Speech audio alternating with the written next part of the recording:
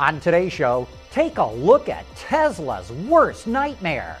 Autonomy could slash the number of cars on the road, and a look at how all those Euro vans are selling in the U.S.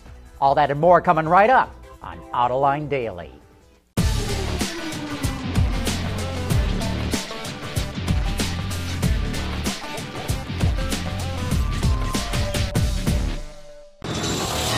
This is Autoline Daily for February 10 of 2015. Take a look at Tesla's worst nightmare. Meet the Quant F and listen to these specs. Driving range of 500 miles, top speed of 180 miles an hour, and zero emissions. Pretty impressive for a four-seater EV. This beautiful sedan featuring gull-wing doors is powered by what they call a nano flow cell. It's kind of like a battery or a fuel cell where you recharge it by adding new electrolyte, so it can be refueled in a matter of minutes. Batteries not needed. The Quant-F concept makes its debut at the Geneva show. Speaking of beautiful cars that go fast with a minimal environmental footprint, we have learned when the Acura NSX will go into production. Auto Forecast Solutions says Job 1 starts this October at Honda's Performance Manufacturing Center in Ohio. Honda is scouring its facilities in Ohio to find the 100 workers with the highest manufacturing skills to make the NSX. Are we on the verge of seeing traffic jams become a thing of the past? An in-depth study from the University of Michigan suggests that autonomous cars and ride-sharing could slash the number of cars on the road by 43%. It says average ownership in the U.S. would drop from 2.1 cars per household to only 1.2 cars. But it would also nearly double the average miles driven per car from today's 11,600 miles on up to 20,400 miles. The study is titled Potential Impact of Self-Driving Vehicles on Household Vehicle Demand and Usage, and it says this represents the high end of how many cars might be eliminated. Still to come, hey, what about all those new European vans being sold in the U.S. market? How are they doing? Ford's latest stability control makes sure that you don't get egg on your face. And should the V versions of the ATS or CTS go all-wheel drive? Autoline Daily is brought to you by Bridgestone Tires, your journey, our passion, and by Dow Automotive Systems, breakthrough technologies for lightweight vehicles. The commercial van segment in the U.S. is undergoing the biggest change in over half a century. So how are the new vans selling, especially compared to the old ones? Well, let's start with the old. According to Ward's data, the Chevy Express was the top-selling old van in January, hitting 3,500 units, and followed closely by the Ford Econoline, which was just a few hundred units behind. The GMC Savannah came in at number 3, but sold less than half of the Econoline.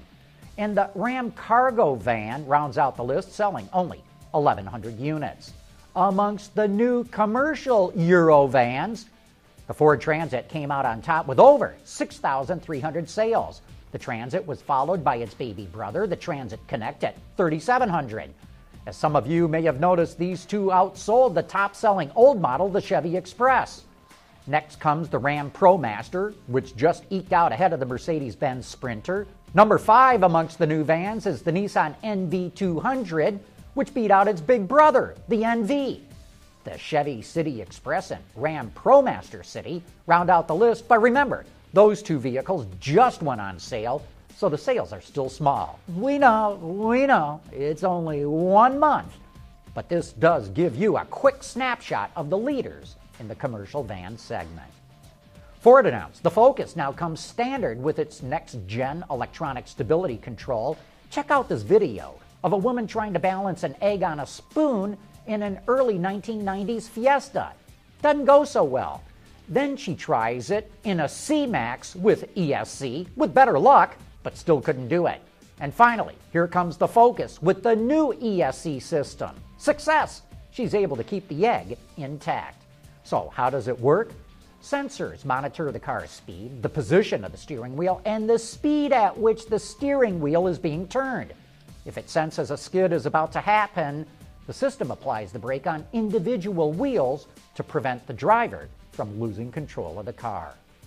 Hey, should Cadillac offer the ATS-V or CTS-V in AWD? The chief engineer of those cars doesn't think so. Coming up next, he explains why it ain't gonna happen.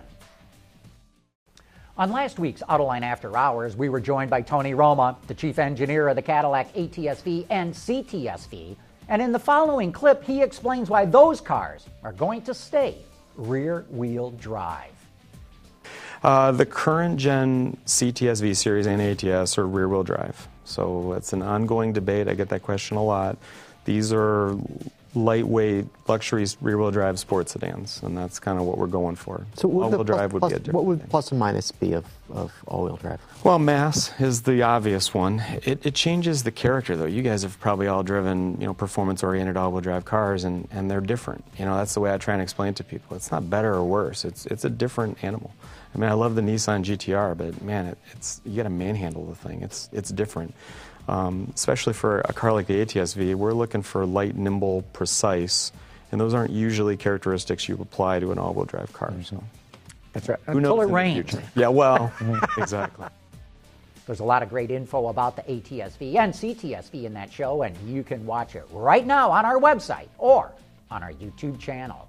And don't forget to join us this Thursday when our guest will be Chris Reed, overseas chief vehicle engineer for the new Nissan Murano. I'll tell you, there's nothing like learning about a new car than having the chief engineer in the studio. Anyway, that wraps up today's report. Thank you for watching.